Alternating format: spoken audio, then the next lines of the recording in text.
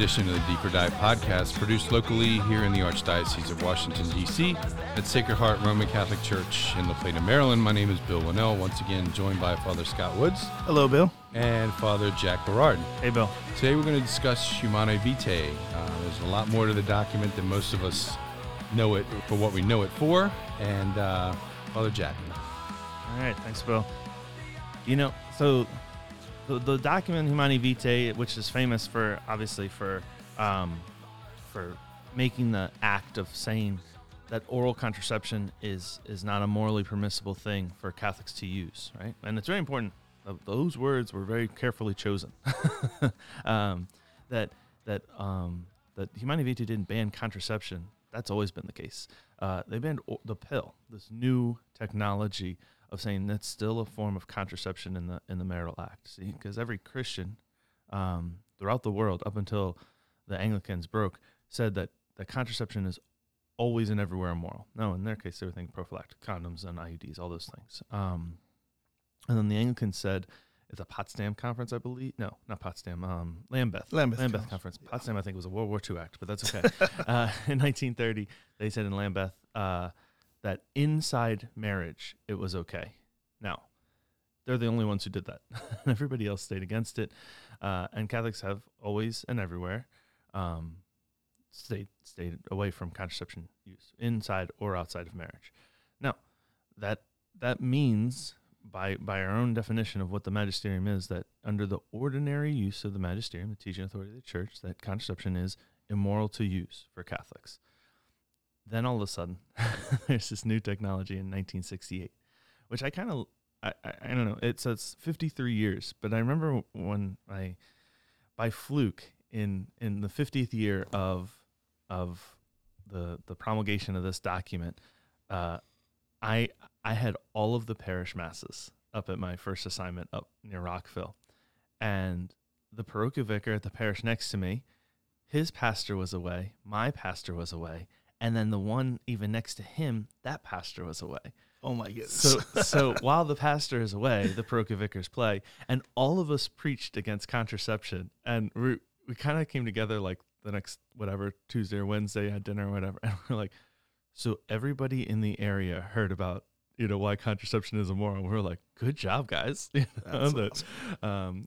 Good honoring of the 50th year of this truly courageous document, because for those who don't know the history, it's kind of important. I remember actually in college being confused by this one time, because we had a guy ended up being a math professor, and I went to a secular university, but this math professor who, he was, one of these guys who daily mass goer, but always seemed to be going to daily mass to fight the church. It was kind of a strange thing, and so he grabbed me aside and he explained to me the history of Humanae Vitae from a very secular point of view, because what's important to remember is that Pope St. Paul VI actually went against his advisors on this. He called together a commission of theological experts, of bishops and lay theologians, and said, what is your opinion on oral contraception, the pill? And they said, seems to be fine inside of marriage.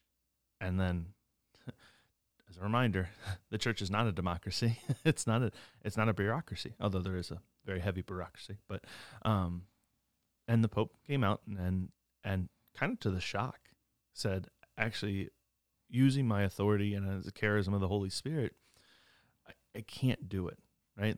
It's just not something that fits within Catholic teaching to use the pill as a contraception. Yeah, if I remember right too, it was 60. I think there might have been 60 something people on that commission. I think all but 4 said you should do this. Not even that just permit it, but you should do this. And it was quite shocking to many people when he went with the 4. But the 4 made some pretty strong arguments also. Right. Yeah, exactly. So, and I think it ended up getting published in secular newspapers, this report, this commission. But it goes kind of to serve that, we don't just follow, sociological trends. We don't, as much as there may be a lot of rumblings because advisors say things. It's up to the Pope to have that final say, to be that guarantor and unifier in the faith, as Paul VI, really did witness to very strongly in this document. And so, it's just kind of worth kind of keeping that in the back of our mind that, like, this wasn't really necessarily an easy decision for him to make, but it really kind of highlights the beauty of the document itself, is that this wasn't just the result of, as we sometimes see, other theologians writing the document and then him signing his name to it. This was very much had to have been him sitting down and saying, what exactly, as the vicar of Christ, what exactly needs to be said to the people throughout the world. And not to say there's not other documents like that, but, we all kind of joke when we read certain papal documents going, yeah, he didn't write that. I can tell you who wrote that. And the ghostwriters of recent documents are actually pretty well known. So now we want to just jump right in. Jump right in. Let's go for it. So first, I think we gotta look at this as kind of a very interesting, because it talks about the problem and competency of the magisterium. So, kind of what we're talking about already, a little bit of like what the teaching authority of the church is. Like that's what that Latin word means. Father Larry, if you're listening, that's what magisterium means. That it is this ability to teach what we would usually say authentically, but it means authoritatively in the church, like without doubt. And there's kind of, there's basically two ways. There's the ordinary, which is the church just always has said it, and without any need to define it in what we would call an extraordinary act of the magisterium. So things like councils, encyclicals of the Pope speaking ex cathedra, which doesn't happen but 4 times in the history of the church, I think. So in this is kind of sits on this edge. It's definitely an extraordinary act of the magisterium because it is an encyclical, which is defined solemnly, but it is also kind of a recognition of what the church has always taught. Really a defense of what she's always taught. Exactly. Yeah. But that's kind of, and we look at it because, moral things kind of get us, I think, a little bit in a tizzy, but even like, that's how all of our doctrine has been defined, right? Like until something gets challenged, we don't say anything. The divinity of Christ wasn't really formally defined till Arius in the 4th century. Yeah, and this is a bad analogy, but it did remind me just briefly, initially, almost of the Supreme Court. Think in so much as until some situation arises to that level, there, and makes its way up through there, and then they rule. I'm just kind of thinking of this, not in any way comparing the process to the judicial, but in some cases, it until something arises to the level that someone has to say something. In this case, more of a clarification, I guess, like you said, or a defense of current church teaching. Especially with the new science. I remember when I took a Catholic moral theology, medical ethics in seminary, and we were like, where's the book? And he said, we can't, no book can keep up with what's happening right now. And so we have to read articles and we have to read what other theologians and others are saying.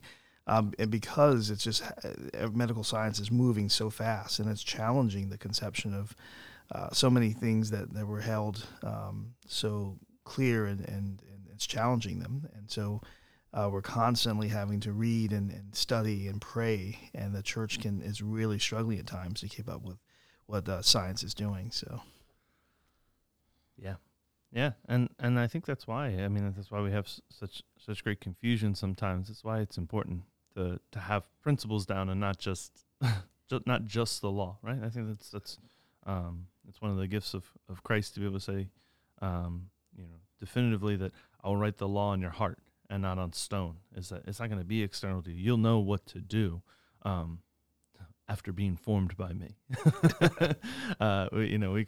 We've run into this problem a lot in moral theology over the last, I don't know how many decades now, of saying the conscience is king, and it is after it's been formed, after it's been baptized, and that's something that I think, I love when somebody tries to quote St. John Henry Newman on that, because he's one of the big promoters of the infallibility of the conscience, but he also knows what that means.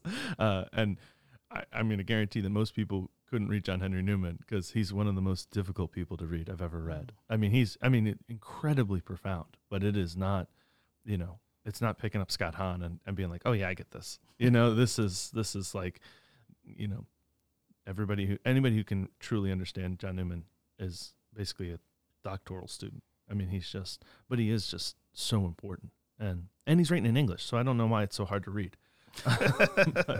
It's not like it's a translation, but great. So let's just turn into some of these principles that Pope St. Paul discusses. Right. So he talks about the God's loving design in paragraph 8, if you want to follow along. One of the things I think maybe it might be good to remember is that this document's not long. If you've tried to read modern church documents, you're like, I don't have time to read a book on ecology or whatever it's been out. This is, I think, 17 paragraphs long. I mean, I think it's 4 pages. It's one of the shortest ever written, I think, and certainly one of the most beautiful too. Yeah, I mean, this is kind of one of these things. We tend. I mean, it seems very. It can be very unpastoral, but I almost am tempted often to use it in marriage prep to be able to say, read the actual document, just because there's so much more depth than just a one line. Don't use the pill. There's a lot of principles to it. So starting in the beginning of paragraph 8, married love particularly reveals its true nature and nobility when we realize that it takes its origin from God, who is love, the Father, from whom every family in heaven and on earth is named. So, I think this is part of what's been lost in culture in general, but also something that, a little bit in the church we kind of lose sight of the unity of the supernatural and the natural. I mean, I just think there's quite a bit to even just that little line of just saying like it's not that we named God Father because we've seen a father on earth. It's the exact opposite. It's we draw our image of the family, and we draw all things because of what the Father has shown.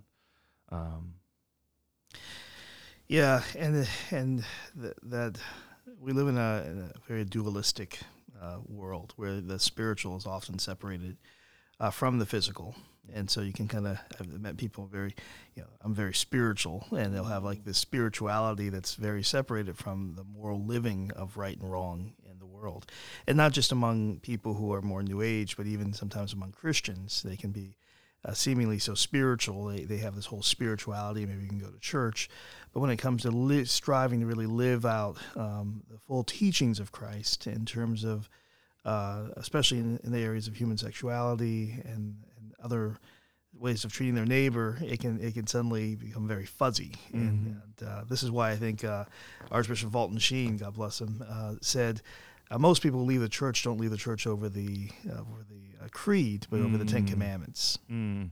It's that living out. I feel like I just need to memorize all of his works. Like he had a way. Oh my goodness!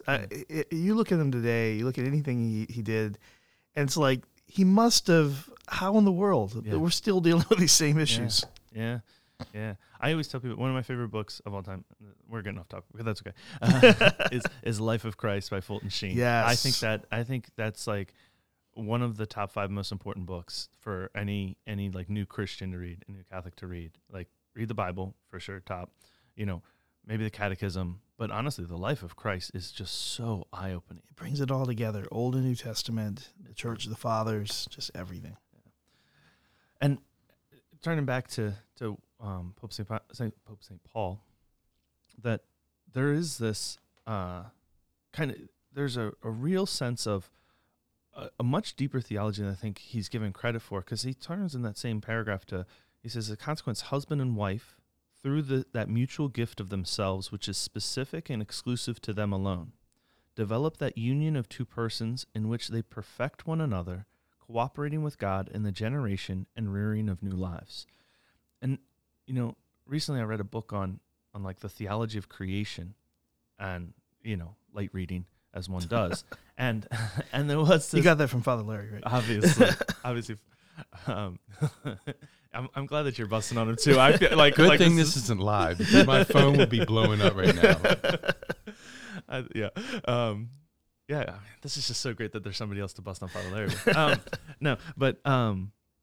And they said like this is the height of the vocation of man because it's something, the procreation, right? This giving over of oneself and creating new life is legitimately the height of what we have to offer because only God can create from nothing, and the procreation that's working with God, but the unifying of two to make a new life is something that is undone, or is not done anywhere else, and cannot be like manipulated, and there is just such a beauty to and a height to that vocation of it's kind of as close as man gets to God, is this this not only the act but the whole act of creating and rearing a new child, which is why we spend so much time on this.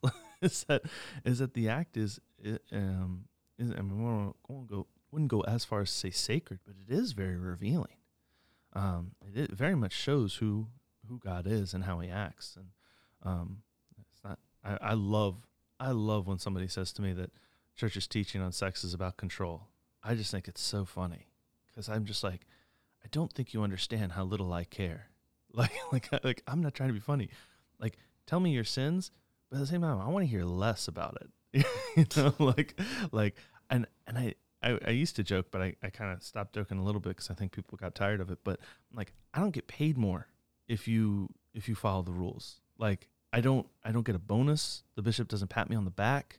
Like there is no benefit for me to teach this stuff on earth. I mean, I got my duty and my vocation, but like, I just find it so amusing almost when somebody's like, oh, it's about church just wants to control us. I'm like, really? Like, for what end? But I don't know.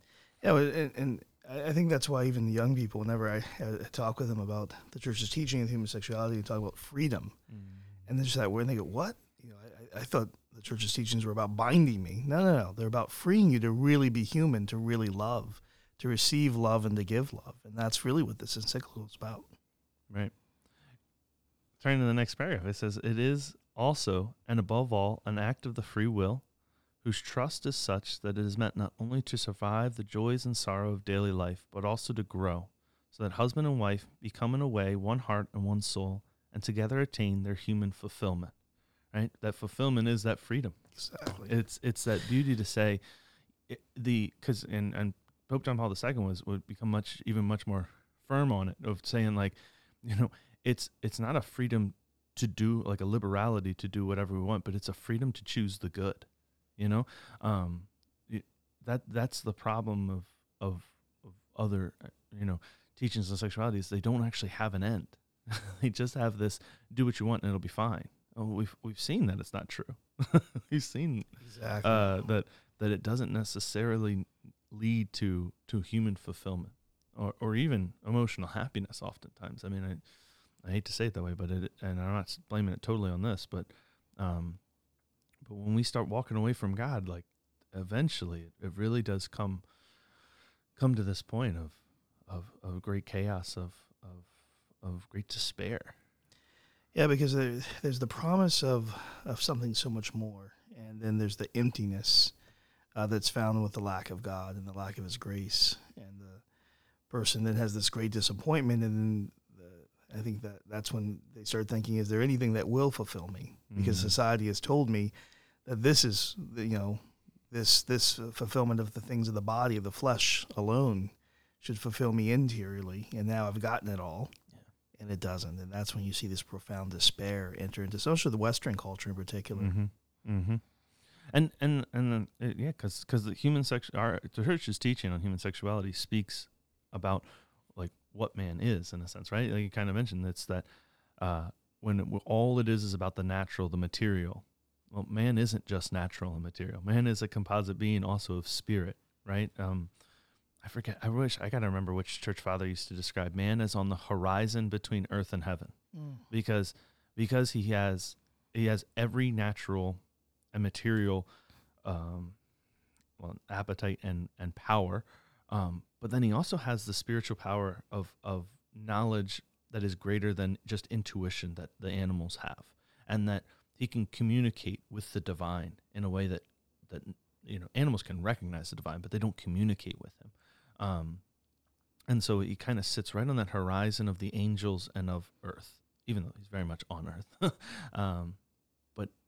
But God doesn't take on the appearance of any animal or of anything on earth. He doesn't even take the appearance or the body of an angel. He takes on the flesh of man. We're raised in great dignity to this. So when we talk about these things, it's for that sake, to be able to say, this is what man is.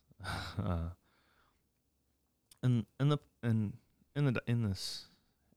Pope kind of talks about several reasons for marriage, but in that last little mini paragraph of paragraph 9, he says, this love is fecund, which is one of my least favorite church words, because I don't know why we don't just say fruitful. but he says, finally, this love is fecund. It is not confined wholly to the loving interchange of husband and wife. It also contrives to go beyond this, to bring new life into being. That we know we're not supposed to live selfishly, in every other aspect of our life. And yet for some reason here we think, no, it's okay. And I think that's part of this, is just like, it's an openness to keeping that same desire to live for others, even in the sexual act, which is challenging for sure at times. But that doesn't mean it's not worth attaining. Exactly. Yeah, good. Well, I remember.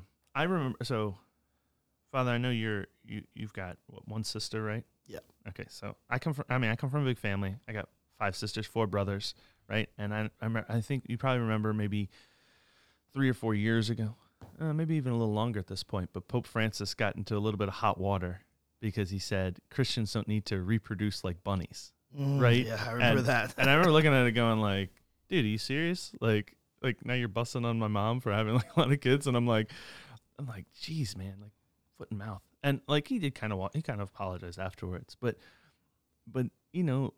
this is where, because the next paragraph is on responsible parenthood, right? Of how we're called then to, not reproduce like bunnies, which is not really the truth, but that's fine. That this idea of like, because that when we think about the love is meant to be fruitful, the first reaction I think of most people is like, well, it's not that I'm being selfish, it's that I'm being responsible, right?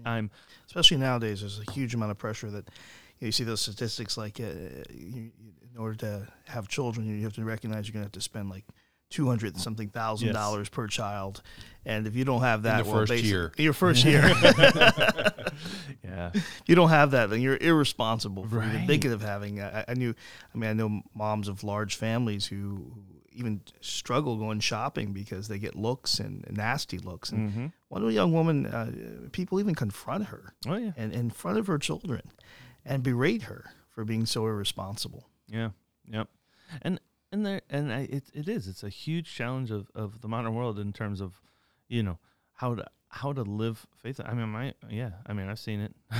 and really gross comments. To children. I remember as like a middle schooler, like they're like, "Oh, your parents must love," and I'm like, "Are you serious? Like who says that? Oh, you don't own TV?" Like, well, first off, like, is your TV watching better than your sex life? Because there's a whole new issue if that's the case. Like, and I'm not, but I don't, you can't respond like that because that lacks a lot of charity. But you can on a podcast, evidently. But especially this one. We need a mute button. But they, I think there is, but so like, how do we promote? I think maybe marriage prep is something that comes up a lot of like, well, I want to be responsible in the amount of kids that I have to be able to. Yeah, and that's why I always say that that because there can be the application of even a contraceptive mentality to this teaching that we've seen in recent years that one has to watch out for, whereby, are there good reasons to have children? No, it's the opposite. Mm. Are there the only reason we would not have more is there needs to be always evaluation. Are there major reasons or good reasons not to at this time be as open to life? Always open, but not as open. And therefore to use the natural means that the Lord has built into the human body. And when couples come to me about this, I always say, well, the church sets up a number of standards we see through not just this document, but the documents that come afterwards under Pope St. John Paul II. And so it's important to recognize those. There can be, your country's in war. Yeah. There's a famine going on. There's a major mental health issues going on within the marriage or within an individual within the marriage, the struggle to already raise the children you have. I mean, there can be financial, a number of things like that. But that then becomes something the couple together discerns with the Lord and in the Lord. Right. And in the document it says physical, economic, psychological, and social conditions. That's when responsible parenthood is exercised by those who prudently and generously decide to have more children, and by those who, for serious reason and with due respect to moral precepts, decide not to have additional children for either a certain or indefinite amount of time. That, this teaching is not meant to be authoritarian. It's not meant to be never and there is no other option. Like just follow just keep doing it. It's every aspect of our life has to have these virtues of prudence, but also charity, yes. Of being able to say, I want to express the fruitful love of God with my own children, with my very life, and not just with my words. So I think that's one of the beauties of the Church's sexual teaching is that it's meant to be an expression in act what is already known in words. And that a lot of people miss that. It's interesting. It doesn't say here, now go to your parish priest and he'll tell you. Yeah. It's not they have to come to me and I have to set the standards for them. I help them in prudently discerning, right. But then they are the ones who are called together with the Lord to then decide that. And so it really enacts the freedom, engages the freedom of that person's well-formed conscience to then discern this well. And so it's interesting that, so I think people think of this as like, I have to go to Father. No. You go to God the Father, and yes, the spiritual fathers will help in the forming of conscience and if you're not sure of things. But in the end, as the couples have come to me, I've said, no, the Lord has given this to you to discern with all the things that you've brought. Mm-hmm. Mm-hmm. Yeah, I think, we often talk, that sometimes we get into church speak with this next kind of couple paragraphs or so when we say that every marital act needs to be both unitive and procreative, right? Which is like exactly true and also sometimes less than helpful, right? So how when, somebody who's maybe hearing that for the first time, like, I kind of have my way of doing it, but sometimes I know even I'm looking at people's faces going like, oh, I'm speaking too high and it's too late. I'm already on a roll. But when you jump into that, okay, this marital act is meant to always be unitive and procreative. What does that mean? Because I think sometimes people hear it and a question I get often is like, well, does that mean if I can't have a child, then I have to refrain? And like, that's not it. So how do you usually explain? Yeah, just that certainly there shouldn't be anything artificial between the man and the woman. That this is truly an engagement of the whole body, the whole self, in love, mind, body, and spirit, giving the other to the other, and that there is that still that openness to life, even when one is using natural means, to recognize that, hey, we're not as fruitful, or the chances of having a birth at this, not birth, I'm sorry, of conception at this time would be much more limited, much less chance that one can still engage then in that time, because there's still an openness and there's still a chance, but we're open to that, and we're recognizing that this is fulfilling love. This is an expression of love to the other and a reception of that love, and that that we're still open to life, because the Lord can still bring that about. Yeah. I think, I know my own grandmother got married at like 70 years old, right? And people kind of laugh about it, but it's like, wait a second, I thought that, a marriage had to be open to life. There's no way that a 70-year-old woman's going to have a child. And it's like, well, first off, there is a way.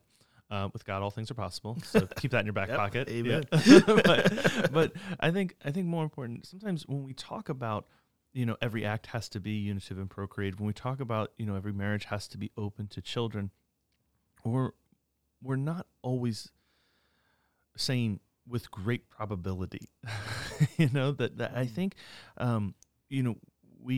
because even, we just have to kind of say that, like, the church's teaching is not stupid. It's not, we're not trying to claim that, that everything has to be about a miracle or whatever, but, it just means you have to have the right parts. Everything has to be functioning so that if God wants to work, he will. Because the problem with artificial means of contraception or anything of that sort, is that we're cutting off God's normal way of working and demanding a miracle, which is prideful, for a child to come, even though that's exactly what we're working against. But the whole idea is that we need to make sure that we're letting God's natural means of his normal means of work. And from there we go. So in that, we should, turn into maybe what most would say is the crux of this document, although I don't think that's fair, is this paragraph 14, where it talks about unlawful birth control methods.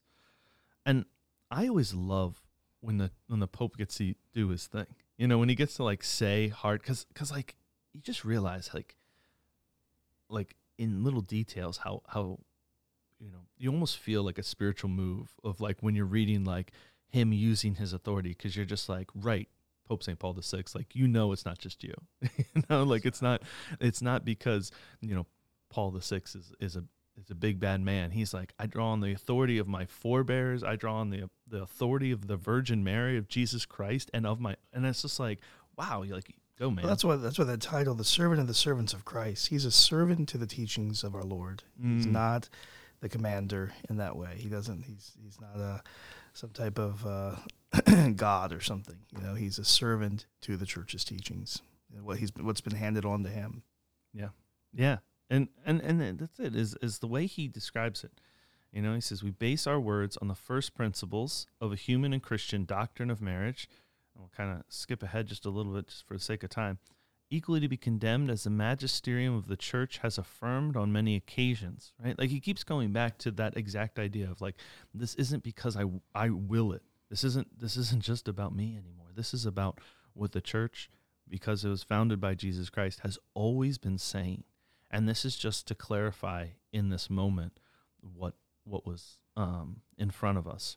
So basically he says, no direct interruption of the generative process. So that's any type of contraception, whether oral or physical.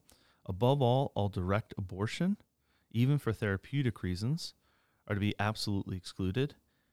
And equally condemned is direct sterilization, whether man or woman, permanent or temporary. And then at the moment of or after sexual intercourse, is specifically intended to prevent procreation. So that's kind of is that,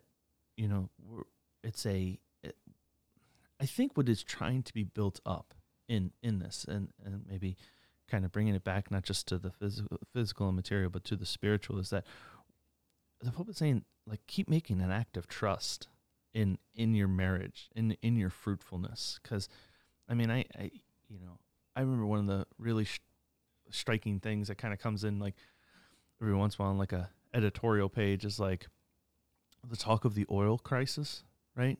And you're just like, okay, yeah, we're in an oil crisis. Gas is $3 a gallon around here, so it's a little higher than really should be. But like, it's because we're running out of oil. Well, just like we were running out of oil in 1991, just like we were running out of oil in 1974, just like we were running out of oil, and it went back until 1875. That we've been running out of oil since we discovered that we could use it. And it's like, and I think it's kind of one of these things where it's like, that's what we do as humans. On a very natural level, we panic. When things aren't easy, we immediately just fall apart. That's why Scripture has so many great examples of perseverance and of trusting the Lord will provide. And not to say that these are fun experiences, for sure, but rather that it is a great act of trust in God's providence throughout this is what's being kind of cultivated by following the church's teaching. That's the freedom that's being.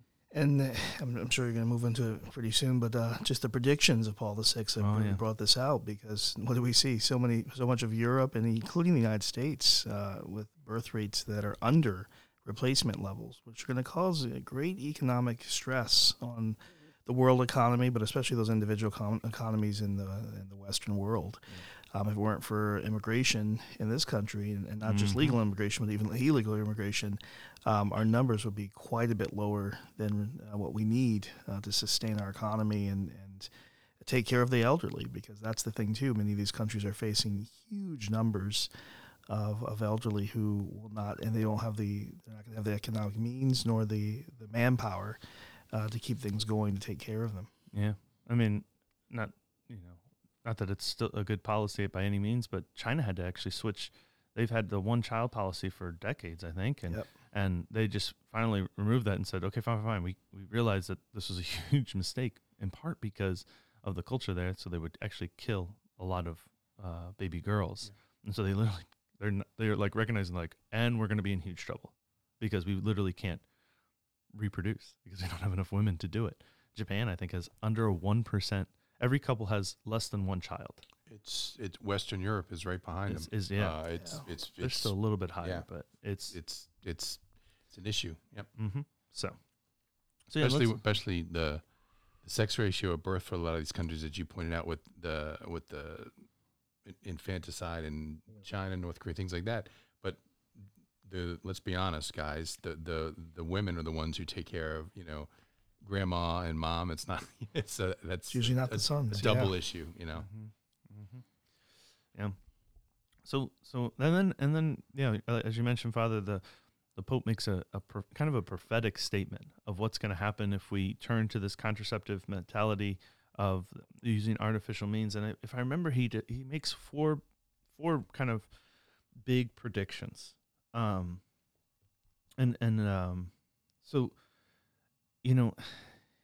Yeah, and I think one of them is just the lack of being able to hold up the moral law when it comes. The first one is the lack of especially the young holding up to the moral law of the church, especially in terms of sexuality, just by having the normality of artificial means of conception. And I don't think I'm going to shock anybody with this, but there's a huge pornography problem in every aspect of our culture, and even inside the church, right? And one thing that did shock me, and it's really scary to think about, but the average age of a child being exposed to pornography is 11 years old. Oh my goodness. Yeah, we're talking 6th grade.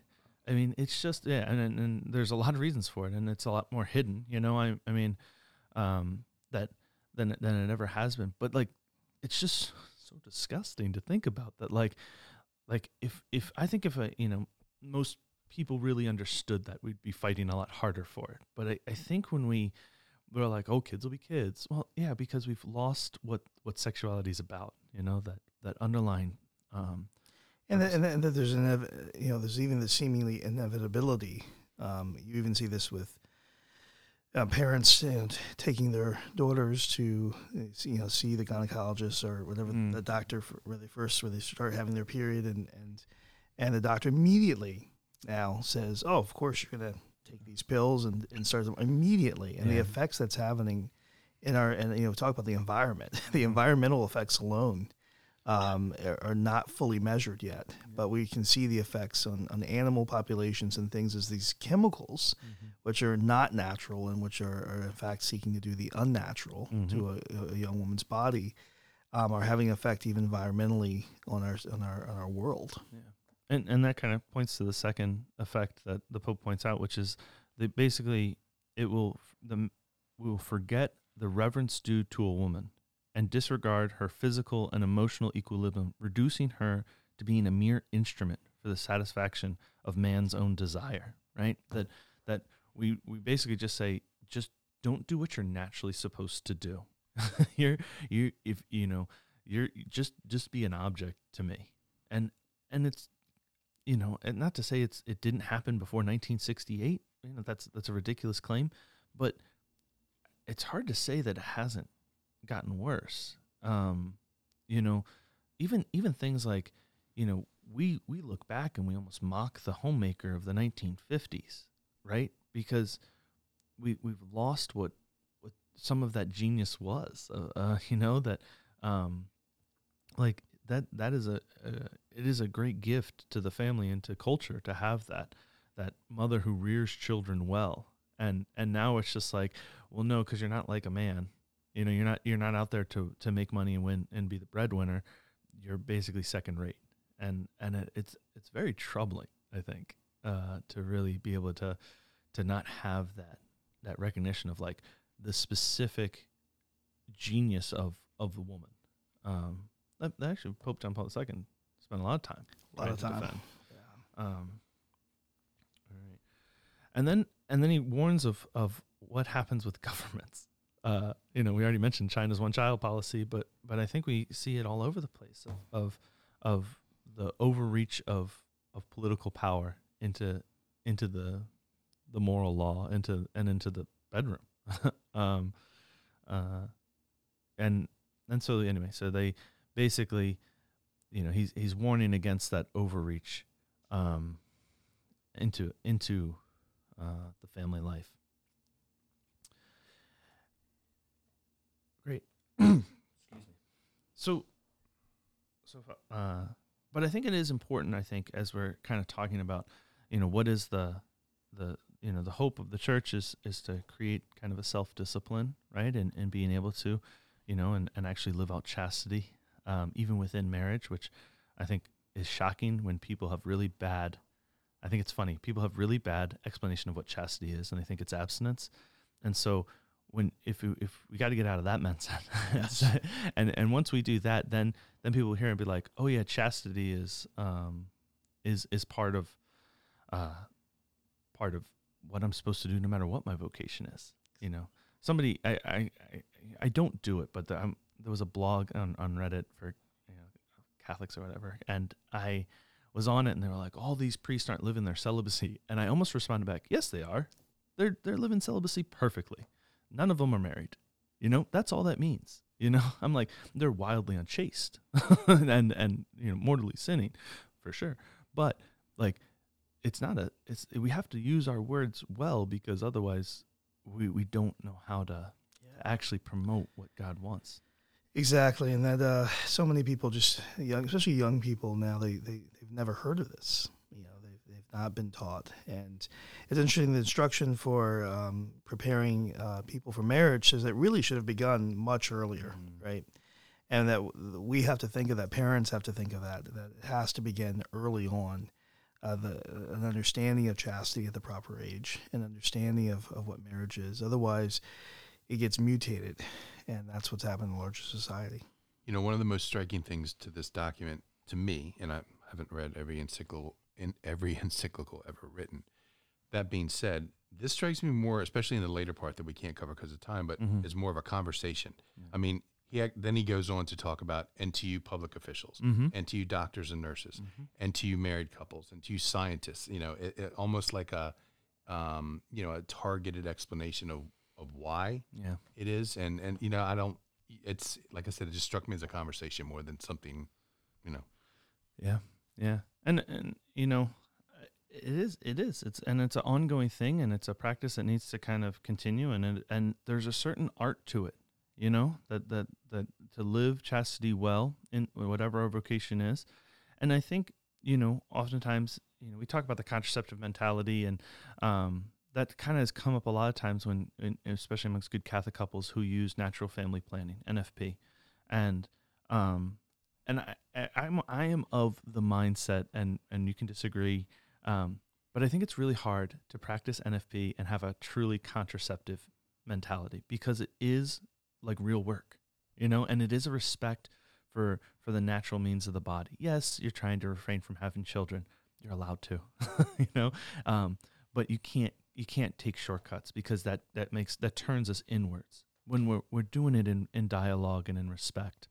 Is that and that it calls the couple to really work together, and that other types of love, the expression of love should increase in those times, in those fertile times when they are seeking at that time, because of having discerned well that, hey, this is a time to use natural means. Well, then I must increase the love, and couples I've worked with, that they speak about this as such a beautiful thing, especially for a number of women have said when their husbands then do those extra kind and loving things, or just do the thing they're supposed to do, how powerful that is as an expression of love, not because they're seeking to receive something that they naturally desire, and when the husbands are especially being loving and the proper physical ways that one can be with one's spouse during those fertile times. It can just speak so powerfully to the wife and back from the wife to the husband, and bring a deeper union between the two. And I've seen this in just so many couples I've worked with, and over the years from when they were engaged and now as they're parents of families, and speaking to that in spiritual direction has been really beautiful. I mean, there's a telling statistic, and I know there's multiple factors, and so we got to be careful with it. But that couples that use NFP within marriage have something like a less than 5% divorce rate, and that's like in a culture where we have over 50% divorce rate for marriages, not for people.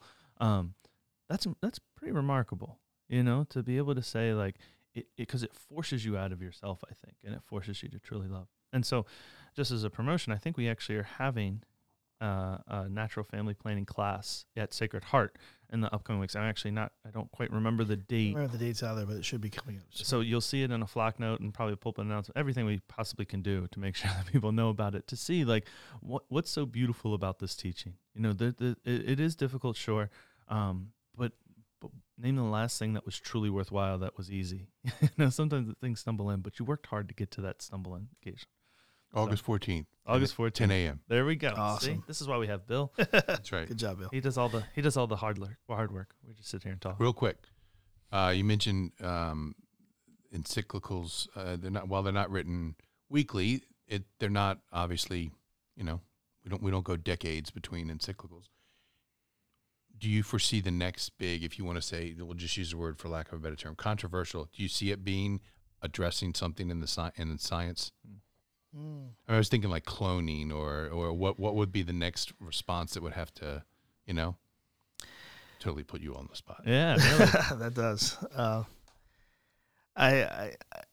I've not heard anything. Well, Scott, if you were going to write as if I were going to write today, what would it be on? Yeah, it'd definitely be on a lot of the gender issues, because it's just the confusion's growing, and but it has to be in a language like this document that really speaks in a very very basic, easily understood language, and that really appeals to the good, and just so much like this encyclical, and it has to be short, because the far majority of people don't read these massive tomes, and even when they do, they feel a lot of times people tell them they're confused and there's just too much in there. So I think very directly targeted, particularly dealing, I think, with a lot of the gender issues are going to be important, because that's a lot of young people I talk to now who are leaving the church or thinking of leaving the church. It's over these issues. They feel the church is cruel and mean and unloving, and in fact even hateful. When actually it's the opposite. It's the opposite. We tell you these truths of who the human person was made to be and why they were made, so that you can love more and so that you can give more and have true freedom. But that's been obscured by the wider society and by so much of what's in the social media. Okay. Prayer? Yeah.